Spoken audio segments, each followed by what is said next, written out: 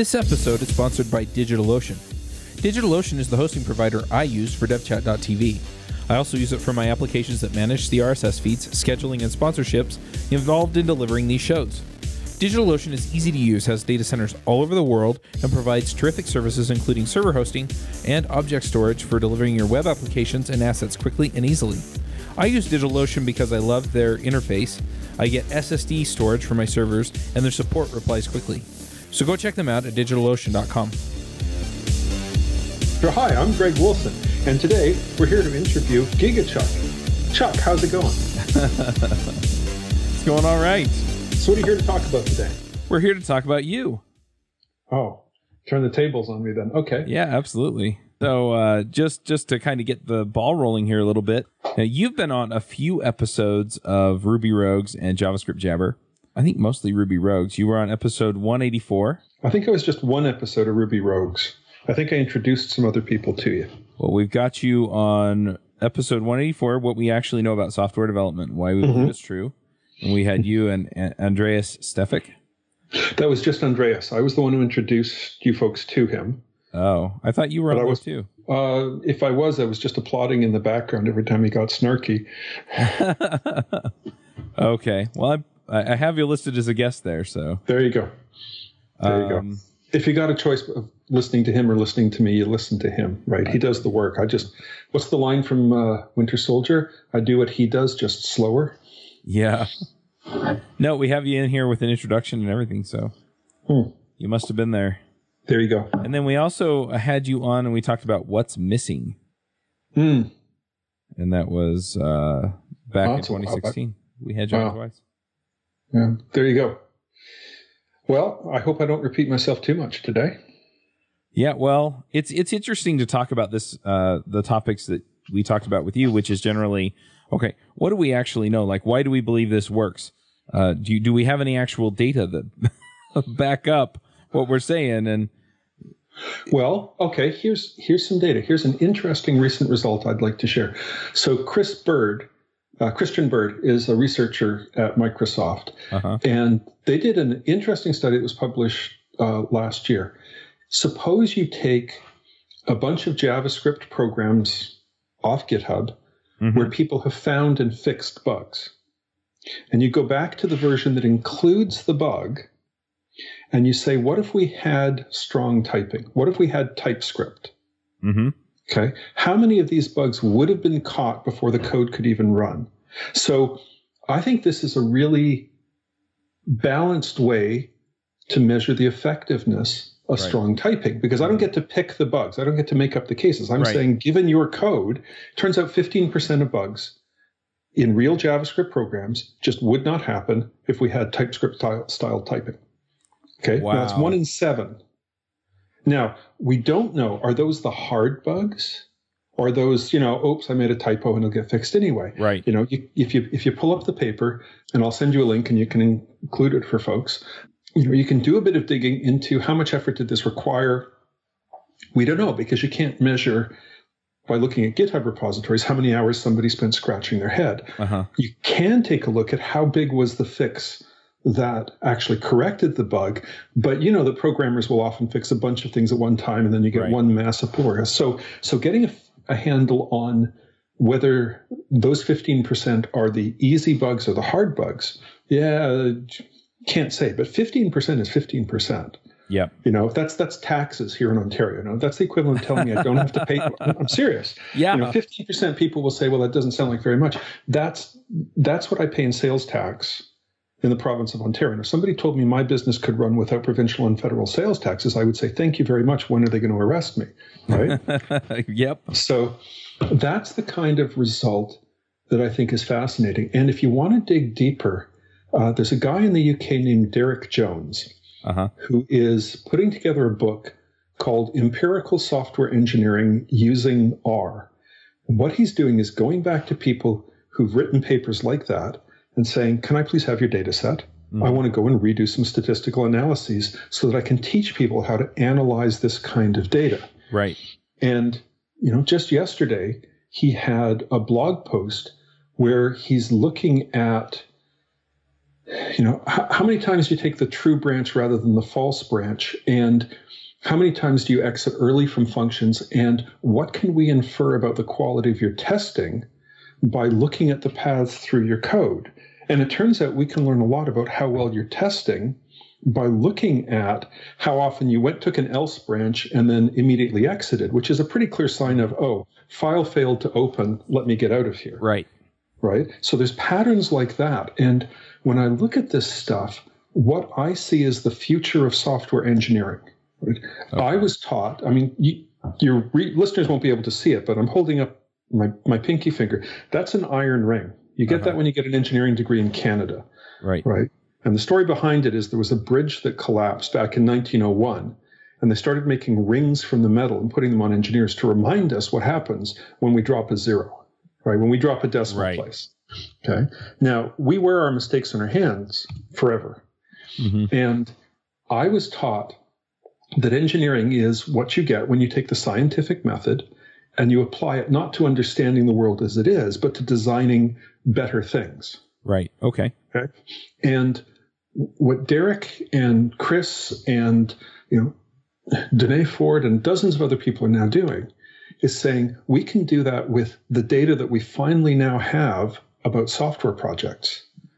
And I want everybody who does a degree in computer science to spend at least one course getting and analyzing data so that they know that this is normal. Right. They should just instinctively do the kind of forecasting that anybody who's done an accounting course will do with profit and loss. I should be able to look at the rate at which bugs are coming into a project and draw a straight line through them and say, given past experience, that means we're 5 months out from release. That's a really simple calculation. If I'm finding 6 bugs a day, last time we were in that state, we were 5 months out from release. Okay. The analysis is trivial. You can do it in a spreadsheet or you can automate it. And yet most programmers don't think that way. And yet we're telling everybody else to go and do analytics on their websites, right? Yeah. We're telling all of our customers to go and get data and analyze it. We're not turning that lens on ourselves. And people like Derek are showing us that we can do it. And in part it's possible because places like GitHub and Stack Overflow make all of this information available. We finally got the raw material that is worth different stats, right? So how does this relate back to JavaScript? Increasingly, I believe that JavaScript is the one unavoidable language. It's looking that way, yeah. It's just wherever you are, it's like Donald Knuth was asked why he wrote the first version of Tech in Pascal, and he said it was everybody's second favorite language. That's so true. But it's the one, if you know anything, you can understand Pascal, you can work with it. It's not your first choice for number crunching or for writing an operating system, but it's a good multi-purpose tool. And these days, because it's got a lock on front-end stuff, I wouldn't have said this 14 months ago, but having spent 6 months last year learning modern JavaScript while working for a company called Wrangle here in Toronto, ES6 is a nice language. It's got some warts. It's got a lot of warts inherited from earlier versions. Right. And the ecosystem makes the Holy Roman Empire look well designed, but but what it's really got going for it is, 1 million bright people all around the world hammering on it. And that's pretty powerful. And I will bet money, I'll bet you the contents of my wallet, that 10 years from now, most of the people doing data analysis will be doing it in JavaScript. I think the Python in our communities are going to keep growing, but I think that as more and more new people pile in and they want to do some simple calculations, JavaScript, by which I really mean Node on the back end and, pick your favorite technology on the front end, it's got your visualization, it's got your database interface, it's got everything you need except the statistical libraries. And if I've got a choice as somebody who's building websites between learning a new language to get their statistical tools when all I really want is a simple linear regression, or somebody's going to build me a package in JavaScript that will do linear regression, and now I've got all of Node to go with it, I know which way I'm going to bet, right? And y'all are too young to remember this, but we went through something similar once before. Back in the 1980s, when I first got into supercomputing, everything was custom hardware. People like Cray and Fujitsu and Thinking Machines and Mako, they were all building these specialized machines with their own processors and their own buses and their own storage. And meanwhile, over there, Intel is making chips for PCs and we're laughing at them. What we didn't realize was that for every dollar people were putting into supercomputing, they were putting $500 or $5,000 into desktop computing, which meant that all the smart people were over there making that dumb thing go fast. Right. And the same thing has happened with JavaScript, right? That, we're laughing at it because there's so much to laugh at. But man, there are a lot of smart people who have been working really, really hard to make this go fast and to build libraries and the tooling around JavaScript, VS Code and JavaScript. Yep. There's a nice environment. And the only thing that's missing right now is that high performance matrix library that will let us do the number crunching. But if I have to choose between, three guys get together one summer and build that, or the Python or the R people build all this other stuff, all these visualization libraries and all these database connector libraries and this and that and UI frameworks and all of this stuff, I know which way I'm going to bet. And I hate myself for saying it because I'm a Python guy. Right? Yeah. But if any of your listeners want to be rich, famous, and popular, I'm quite serious about this. At its core, the numerical Python libraries are a bunch of C functions that are wrapped up to give them a Python interface. Right? That gives you, basically, it gives you linear algebra. You could take those same libraries and rewrap them to be callable from Node. Yep. Now, you still wouldn't have the nice array syntax where, low colon high selects a slice out of an array and so forth. But what you'd have is someplace to start with. Right. And, WebAssembly means that 12 months from now, anything you build, you'll be able to move over into the browser at pretty much the same performance. Right. That looks attractive. You've already got people using D3 and Vega and other libraries to do Viz in the browser, right?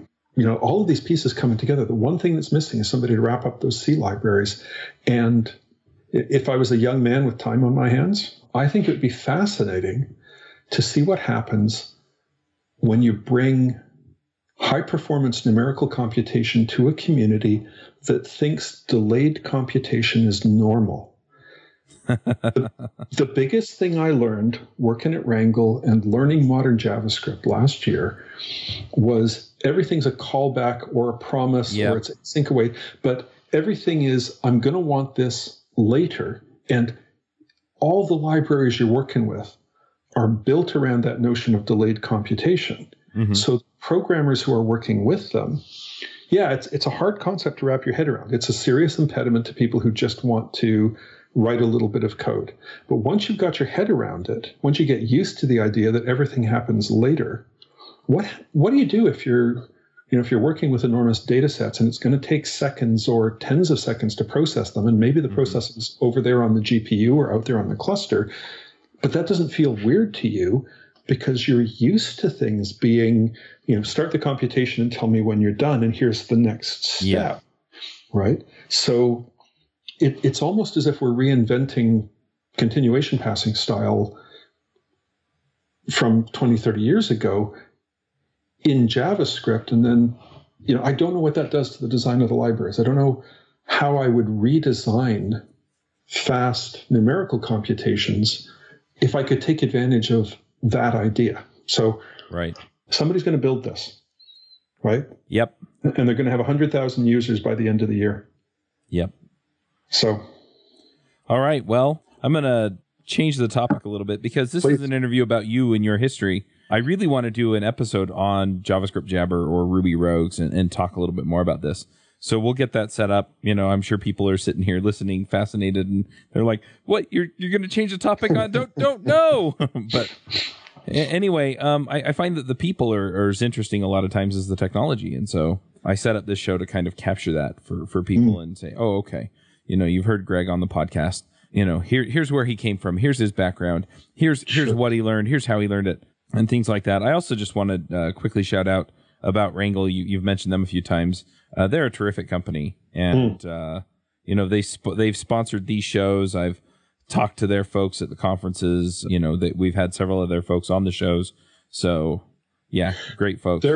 There are a lot of companies that make a lot of noise about diversity, about being more inclusive, and Wrangle is actually doing something about it. I don't know if you've interviewed Emily Porta from the Bridge program. Okay, so there's a lot of sort of intensive coding boot camps out there, 2 and 3 month programs. Unfortunately, it's still very difficult for their graduates to get good jobs. Yep. And you can talk about snobbery in the industry or about the fact that you just can't cram enough into a 3 month program to get people where they need to be to get rolling. So Emily and others at Wrangle set up a program called Bridge, which is 2 nights a week for 12 weeks, pretty intensive, but here's the next couple of steps to help you get going. And it's aimed at women trying to get into the tech industry, women who've gone through these boot camps, and this is their next step so they can land that first real dev job. And Wrangle has put a lot of resources behind that. People like Abdella and Purvi, Lindsay Canton, a lot of others, they've been given time and resources to do this. And in some very long view, Wrangle's going to get a couple of hires out of it. That's great, but that's not why they're doing it. They're doing it because it's the right thing to do. And you won't find a lot of companies in the tech sector that just roll up their sleeves and do something about the god-awful imbalances in our industry. So, full points to Wrangle. Yep. I'd like to set up a time to talk to her as well. So happy to do the introduction. Awesome. All right. Well, let's dig into Greg. Talk about where you come from, what your experience is. We usually start right at the beginning. So how did you get into programming? I arrived at Queen's University in Kingston, Ontario in September of 1980, thinking I was going to be a chemistry major. And 6 weeks of university chemistry was enough to convince me I was going to be something else. I come from a very small town on Vancouver Island. I was, I think, the only boy from my high school graduating class who went directly on to higher education. There were 2 girls and myself that went on to college. Everybody else, you finish school on Friday, you graduate on Saturday, you sleep off the hangover on Sunday, and Monday morning you start at the mill at $18.50 an hour. Right. And so I'd seen computers. I think I'd even, typed in a Hello World program in BASIC on a computer at a school fair at some point. But September of 1980, I was the last generation to use punch cards on an old Burroughs computer in the first year programming course at Queen's University. And it did nothing for me. There was no aha moment. Right. But a few months later, I got to do another course where we were actually using terminals. And for some reason, whether it was the immediacy of the feedback or maybe I'd matured a little bit, which is unlikely, people will tell you that still hasn't happened. You put all this together, and it was like, oh, this is interesting. And it really was a toss-up between computing and physics. So in the end, I wound up doing an engineering degree, which was the worst of both worlds. But by the time I graduated, I knew that what I really enjoyed was building software, and people were willing to pay for me to do that.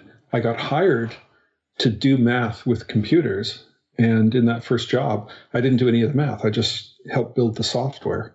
And then I got a second job where there was no math at all. It was the summer of 1985, and I was working for a lab in Ottawa, and we were building what I believe was the world's first wireless mouse. We took apart a U.S. Navy pilot's helmet and got the Polhemus sensor out of it that gave us XYZ and 3 degrees of rotation, and stuck that in a handheld thing that looked about like a cattle prod. It wasn't a small device.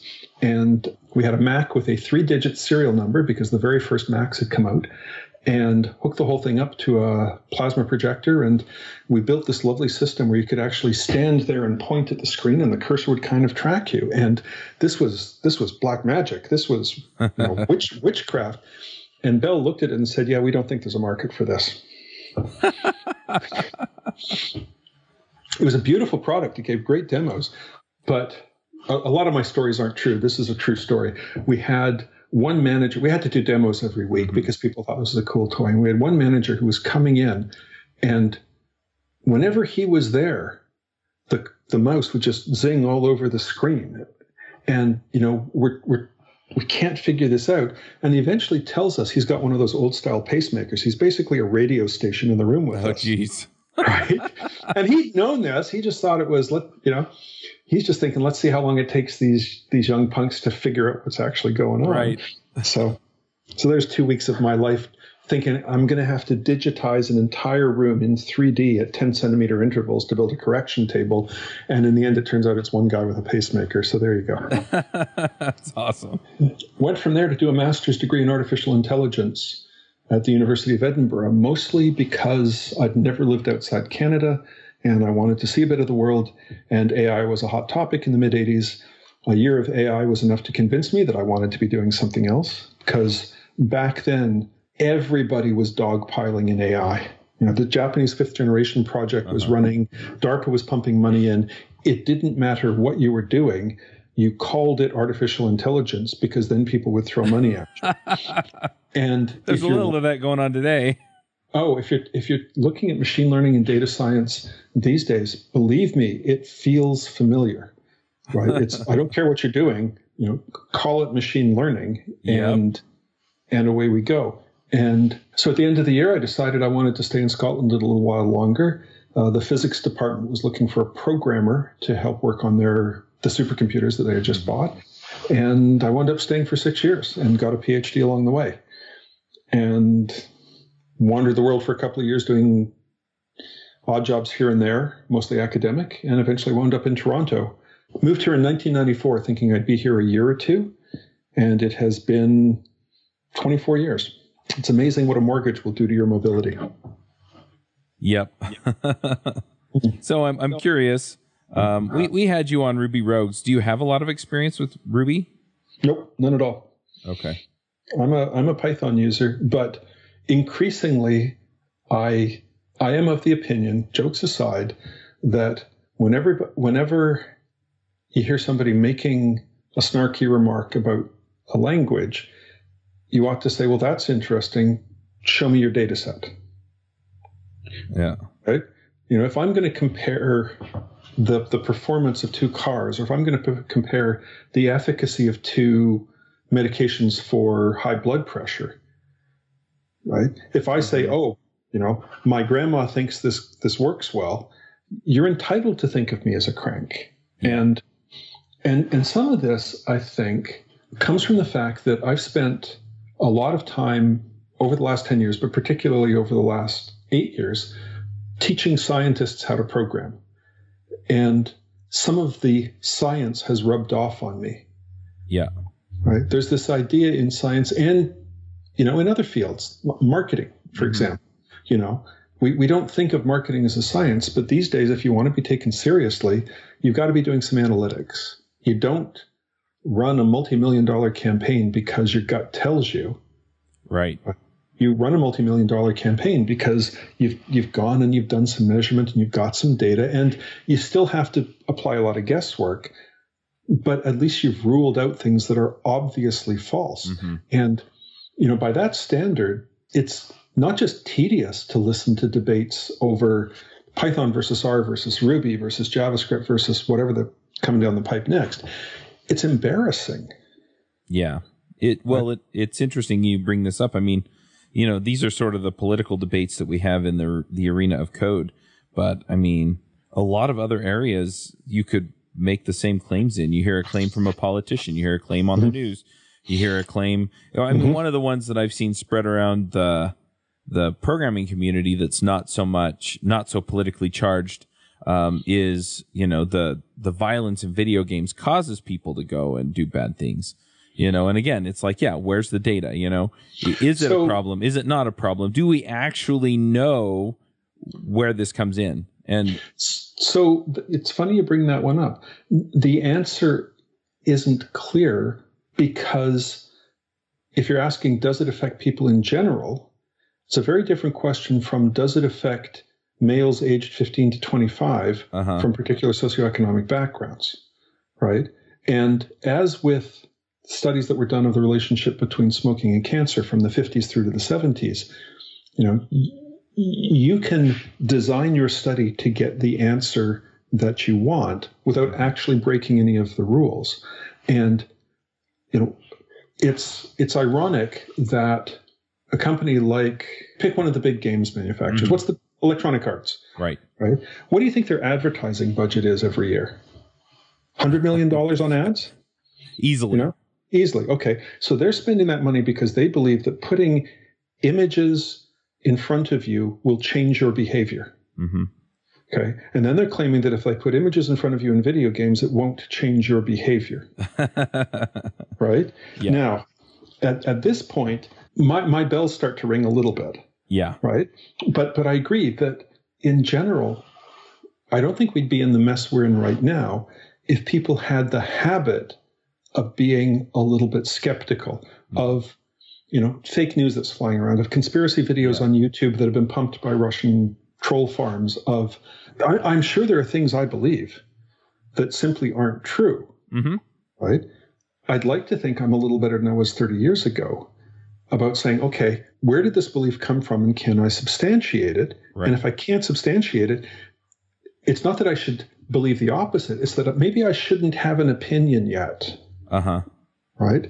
And the area I work in is software. So that's the place where I think I can push this idea of show me your evidence. Right.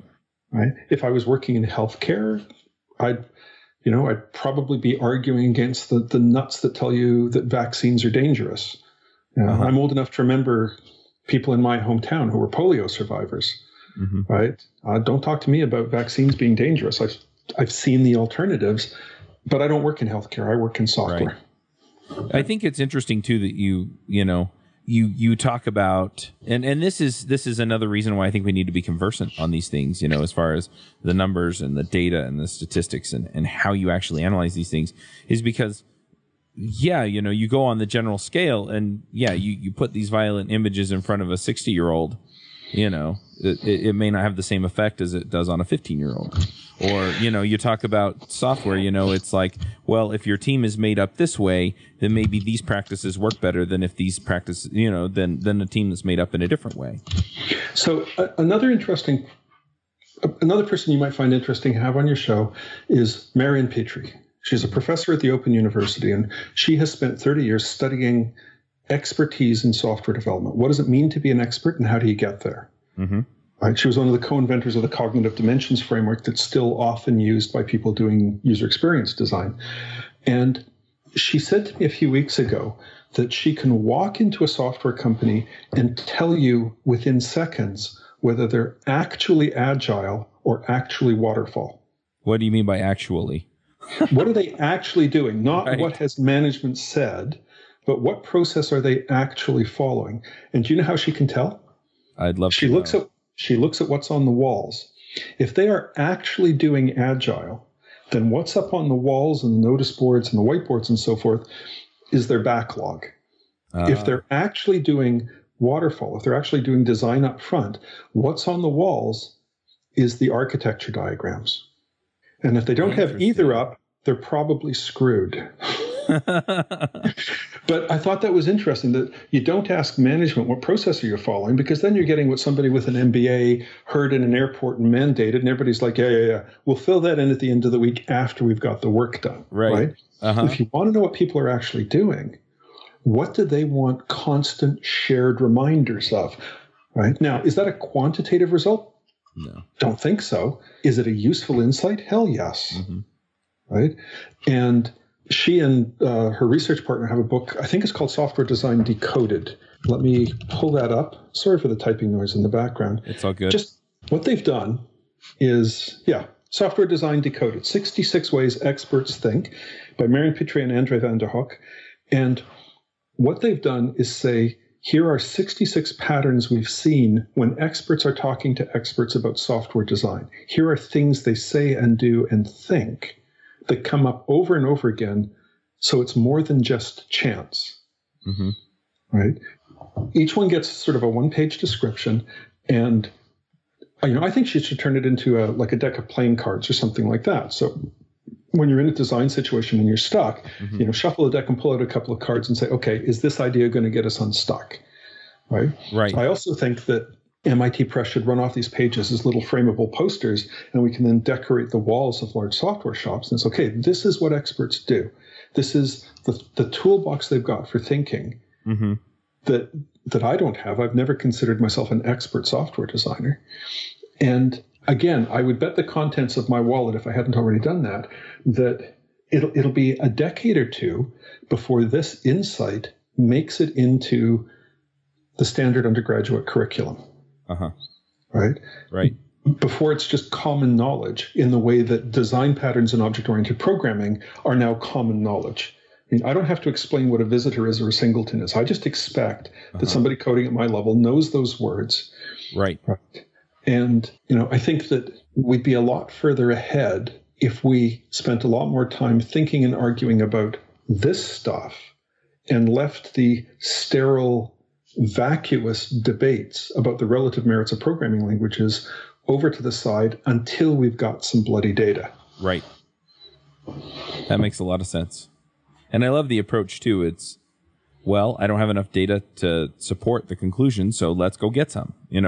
How do we figure this out? How do we learn this? How do we prove it? One of the things I remember from my time in Edinburgh was that juries in Scotland are unique in the English-speaking world in that they can return one of three verdicts: innocent, guilty, and not proven. Oh, interesting. Right? They can say neither side made its case. Right? Now, at this point, you've got a bit of a crisis because now the judge and the courts have to decide, do you get another whack at it? But, it's embarrassing for both sides to have a not proven verdict. Things like, you can think of a whole bunch of famous trials where at the end of the day, our system said you have to go either A or B. And the better answer would have been, we still don't know. Right? And I think that a Scottish verdict ought to be the default position of most people in the software industry. Right. So notice how I've managed to get away from any discussion of me. It's all interesting, though. And I guess the other thing, I try and make people's journeys relatable. And I'm trying to decide, okay, so how do I make this approachable for people? How do I say, okay, if you're interested in what Greg's talking about, how do you do this without getting a PhD? Oh, you don't need a PhD at all. Go and look at whatever project you're working on and build yourself a little dashboard to get a few summary statistics. For example, we know from study after study after study that regions of high churn in code are more likely to contain bugs. Right. Okay. I mean, one of the strongest predictors of is there a bug in this line is how often has that line been changed? Now, we can go and have a debate about cause and effect. Are the bugs there because you've made lots of changes, or are you making lots of changes because this is intrinsically a difficult part of the code? But I don't care. I want you to take a look at a heat map of how frequently each line has been changed or modified. And I want you to compare that to your test coverage. Okay. There was an interesting result from I think it was Les Hatton in the 1990s, who found that at least in scientific code, there's an inverse relationship between where the bugs actually are and which pieces of the code people test. And it's not because the tests are helping you remove the bugs. It's because we test the bits of code that are easy to test and understand. And instinctively, we steer away from those gnarly bits that are going to be really, really hard to test. So the bugs get left there. Right? That's interesting. Right? It's, we test the easy straight line cases because I can just knock that out in an afternoon. Right? But that bit over there, that asynchronous garbage collecting error handler that's going to throw an exception, but only on power down, that's never been tested. Right? Which piece of code do you think is more likely to actually contain a bug? You've been looking at my JavaScript is what I feel like. So taking a look, I mean, it's the work of an afternoon to go and mine your own Git history and say, okay, let's colorize lines according to how frequently they've been changed. There's a nice plugin for Atom or VS Code or pick your favorite tool. Yep. Right? And then you've probably, I hope, you've got test coverage data that'll tell you which lines of code are being executed by your tests. Okay. Put the two together. You just did some data science, right? You just did something actionable with data that you've got. Yep. All right.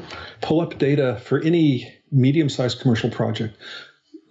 Pull up data on the rate at which new bugs are being found and how long it is until the release.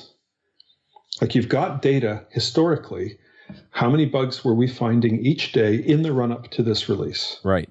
Okay, so now you can build a very simple predictor model on that using, you don't need a PhD of any kind, right? Yep. And you can say, okay, given that model based on our own data, let's take a look at the project today. Oh, schedule says we're shipping next month. Data says it's going to be 3. Which one do I believe? I love it. Right? And yeah, it'll be wrong the first time, but as you get more data, you'll be able to tweak it and tune it. And I'm probably going to get this one wrong. I seem to remember work from Phone Switches Bell Labs back in the early 2000s where they were trying to see which one has more predictive value, the programmers or the code base. Like, people will move from project to project, right? But libraries will also get moved from project to project. Right.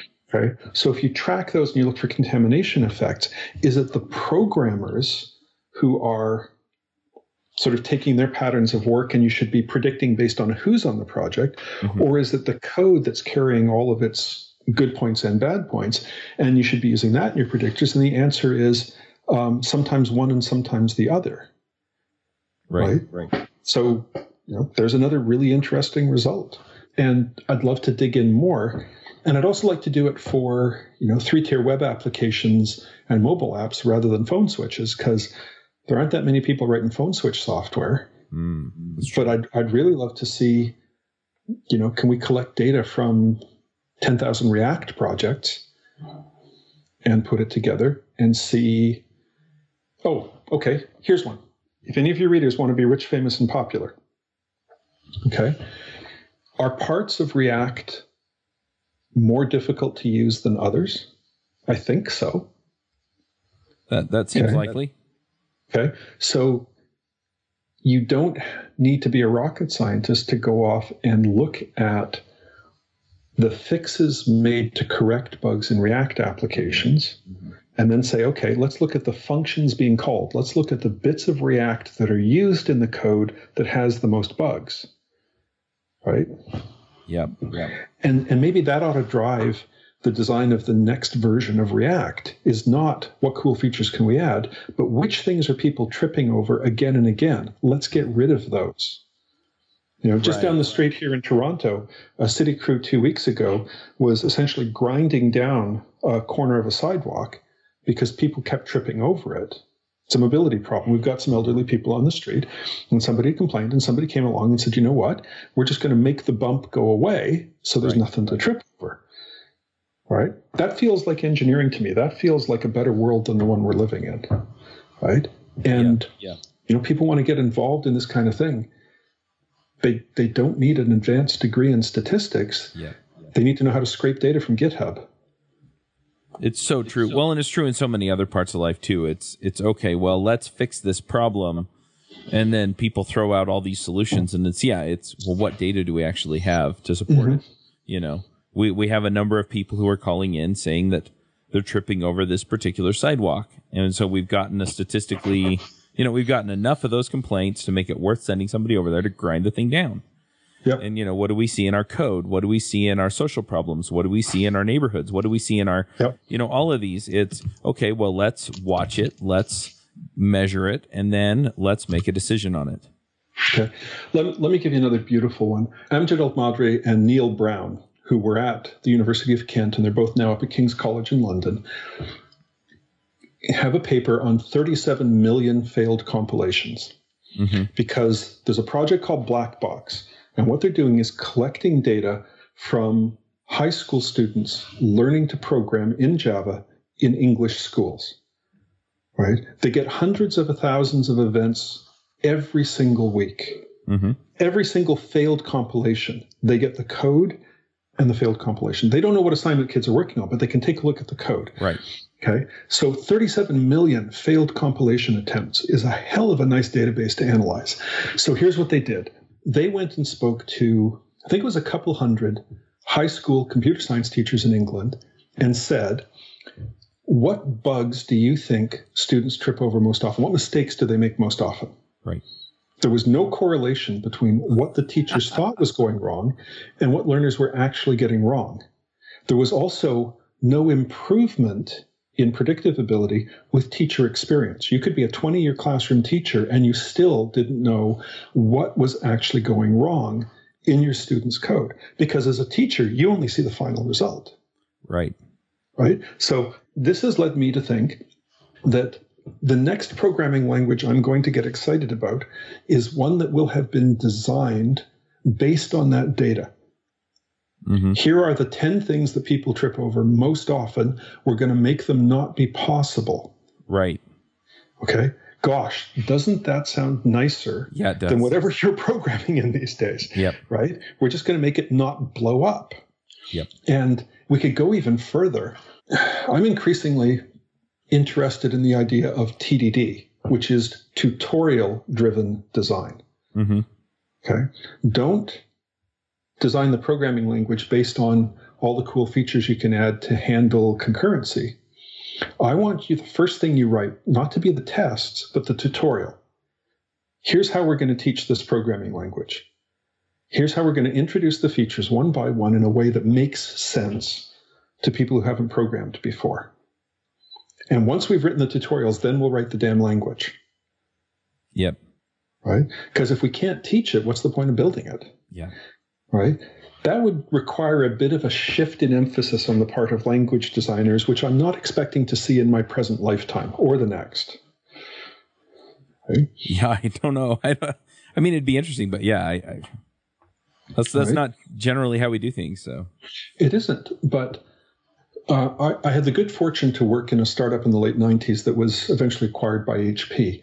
And there was an unofficial rule in the group that if the tech writer couldn't explain the feature, we weren't allowed to add it to the software. Mm-hmm. Right? We had to go back and redesign it. Right. Right? Because Annette would look at it and say, you know what? I'm sure you can build it. I'm sure it does what it wants, but I don't know how to explain to an overworked sysadmin how to actually configure that feature. Mm-hmm. It's just too hard. Right? And I thought that was a really good gate for us to have to get through before we started implementation. In the same way that these days, I think in any mature software team, before you start implementing, you have somebody from QA look at it and say, no, I have no idea how we would set up the automated tests for that. Mm-hmm. Now, if you cannot create something untestable, so right. Go back and redesign it so that, decompose it, refactor it, give me extra API hooks, do something right. So that I can actually test this damn thing, because otherwise we all know what happens, right? So, I think that taking power out of the hands of the coders and giving it to all the other people involved in the production of software will make for better software, because it'll mean the coders have to meet a higher standard. Yep, absolutely. And I've still managed to avoid talking about myself very much. Well, what are you working on these days?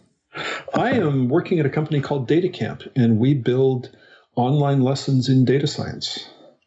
I spent 7 years with an organization called Software Carpentry, running 2-day workshops to teach people in person. And by the end of that, I thought I had a pretty good handle on what you do live in front of an audience. Mm-hmm. Here's how, I think I know how to teach people, at least I think I know how to teach adults how to program. Kids are a different category. They've got different cognitive orientation, different teaching needs. But I know how to teach adults how to program. Working with DataCamp, I'm getting to learn how to get a computer to teach people how to program, because we've got 1.7 million registered users or something like that. And so all of our lessons are automated. And that's a very, very different medium. Mm-hmm. It's at least as great as the difference between a live performance and a studio recording. Right. And, I'm not old enough to remember this, but particularly in the 60s, a lot of artists began experimenting with what can I do in a recording studio that's just not possible live. Mm-hmm. I can play tapes backwards. I can sample. I can do, right. I can do Sgt. Pepper's Lonely Hearts Club Band, right? And I can do all of those experimental things that Glenn Gould was playing with, and I simply can't do that live. Right. Okay. I've already learned a lot about live teaching now that I've got something to compare it to. And the technology is fun, and it's fun to work with smart people who want to teach. Now, right now, we teach Python and R and SQL, and we teach machine learning and statistics and other things on top of those. Right. Those are the three main platforms. We've got other stuff in the works. We don't teach JavaScript at the moment because it's not widely used in data science. Right. If we do teach it, it will probably be for visualization. Mm-hmm. And D3 and Vega Lite and things like that are pretty compelling, but we're not there yet. Very cool. It is. It's fun. Yeah. It reminds me almost daily how rusty my programming skills are. At some point, I'm going to have to learn Docker because Docker is as important to technology today as HTTP was 20 years ago. Right. And, a decade before that, sockets.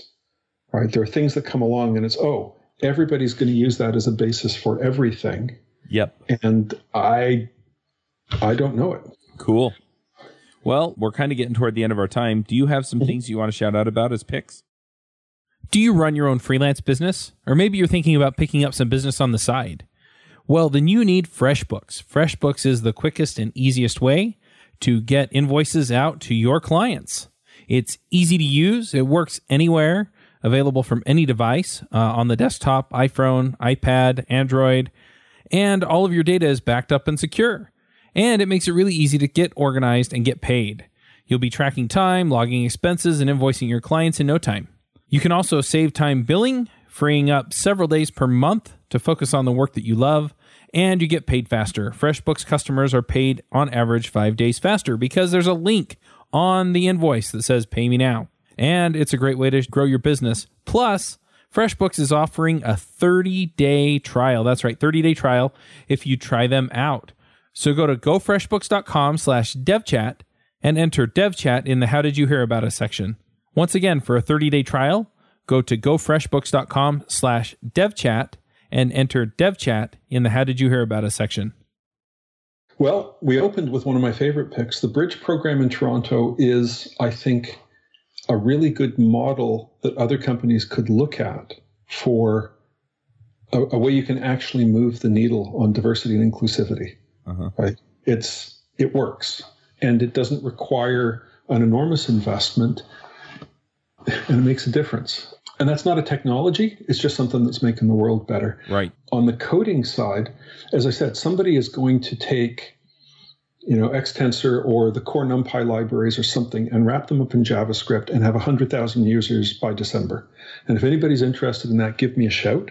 I have some ideas and I can talk about some failed attempts, but all the other pieces are in place. I'm working in bits and pieces on a short tutorial on JavaScript for people who are primarily doing research computing. They're analyzing and visualizing data. So they're not so much interested in frameworks like React and Angular. Mm-hmm.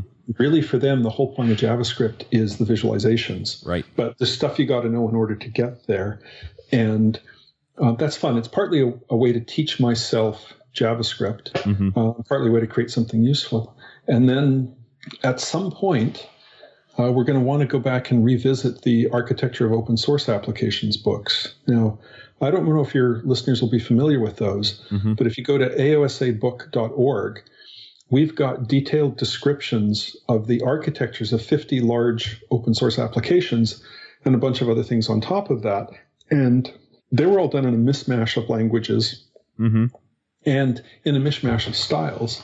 At some point, I think it would be a lot of fun to go back and say, here's a small canonical implementation of a text editor in JavaScript. Here's a small implementation of a database. Here's the equivalent of a two-stroke engine. Everything real is an elaboration of these basic ideas. Right. Right? Because I certainly spilled out of undergraduate, not really understanding how the tools I was using were built. I don't know how to write a text editor. Right. I know how to use a text edit box in a web page, but I don't know what's going on under the hood. Is it one big string? Is it broken down? Just how does all of this work? And I think that an afternoon-length tutorial on that and an afternoon-length tutorial on how a document database works and how a web server works, and here's the baby version in a couple hundred lines of code, would be a really useful thing right now, partly so that developers will understand how all of this works, but partly also, I can't think of a better way to show off the capabilities of modern JavaScript than saying, here's my cover versions of the classics. Right. So haven't started on that, but, one of these days in my spare time. Cool. Well, I'm going to shout out about a few things as well. This weekend was my wife's birthday, and so we took a trip. And anyway, I'm just going to shout out about some of the stuff we did. So we went down to St. George, Utah. I'm not sure if people are familiar with where that is. It's about an hour or so from Las Vegas. You drive up through the canyon in Arizona, and then you come out across the border in Utah, and that's where St. George is at. So it was warm, which is nice this time of year. And we always go to the Parade of Homes, which is, you just walk through brand new houses and see all their showpieces and stuff like that. And that's always a good time. So if you're ever considering a trip in February and you want to go look at, what people are doing with home building and style and things like that, I recommend that. It's just kind of a fun experience. Another thing that I'm going to pick, I signed up for a service that I used to do my traveling earlier in the month called Upside, and I used a promo code that got me some headphones. And they're over-the-ear headphones. They're Bluetooth, so they connect to my cell phone, but they connect, without wires, which is super nice. And they are the Bose SoundLink headphones, and they sound really good. I really like them. And those are the ones that I wear around now. So now I'm walking around with big honking black things on my head instead of little white things in my ear. But really like those. They compare pretty nicely to the Apple AirPods. I have a pair of those as well. The difference for me is that, if I wear my AirPods all the time, and I had the same problem with the earpods, eventually my ears start to get sore. And they tend to, it also triggers some earwax buildup in there. Putting headphones over my ears doesn't do that as much. It still does, but not as much. And they're much more comfortable. I can wear them for longer because they have the pads on them. So I really like those SoundLink headphones. Well, if we're going to do a shout out for hardware, I've been really pleased. I've got a Samson Meteor as a microphone. Uh-huh. I used to be a Yeti guy. This thing is smaller. It's much more portable, folds up. It's very rugged, and the sound quality is excellent. So if people are looking for an $80 microphone for doing podcasting, conference calls, things like that, the Samson Meteor served me well. Would recommend. Yeah, I tend to use the ATR 2100 when I travel, and that one's a $60 microphone. And that one looks a lot smaller and a little bit more, I can drop it on its head a few more times before it's going to die. Well, one of the neat things about this one is the legs that make the stand all fold up to be a case around it. So it's one piece, and all the vulnerables are safely covered up. And I have had this one go down a flight of stairs and not a scratch on it. So nice. I'll have to check it out. But yeah, there are a lot of great mics out there, and it's good to know that there's a smaller one like that. I had another one that was even smaller than that, and it just didn't work well. So yeah. Anyway. So Greg, if people want to see what you're working on or follow you on Twitter, or maybe you've got a blog somewhere, where's all the latest Greg stuff at? Sure. I am GV Wilson on Twitter, and I am thirdbit.com in my personal life. That's third-bit.com, because I'm old enough that we actually made readable URLs instead of running all the words together. And it doesn't take more than one Google to turn up my email address, and I'm always happy to chat to people. Awesome. Well, thanks for coming and talking to us. We'll get you lined up on some of those shows so we can go into depth on what we know and how we know it, and data science and all that stuff. Well, honestly, if we're going to do that, go straight to the source. I would be happy to line you up with a couple or three people who are actually doing the work and get two or three of them on together to talk about this stuff.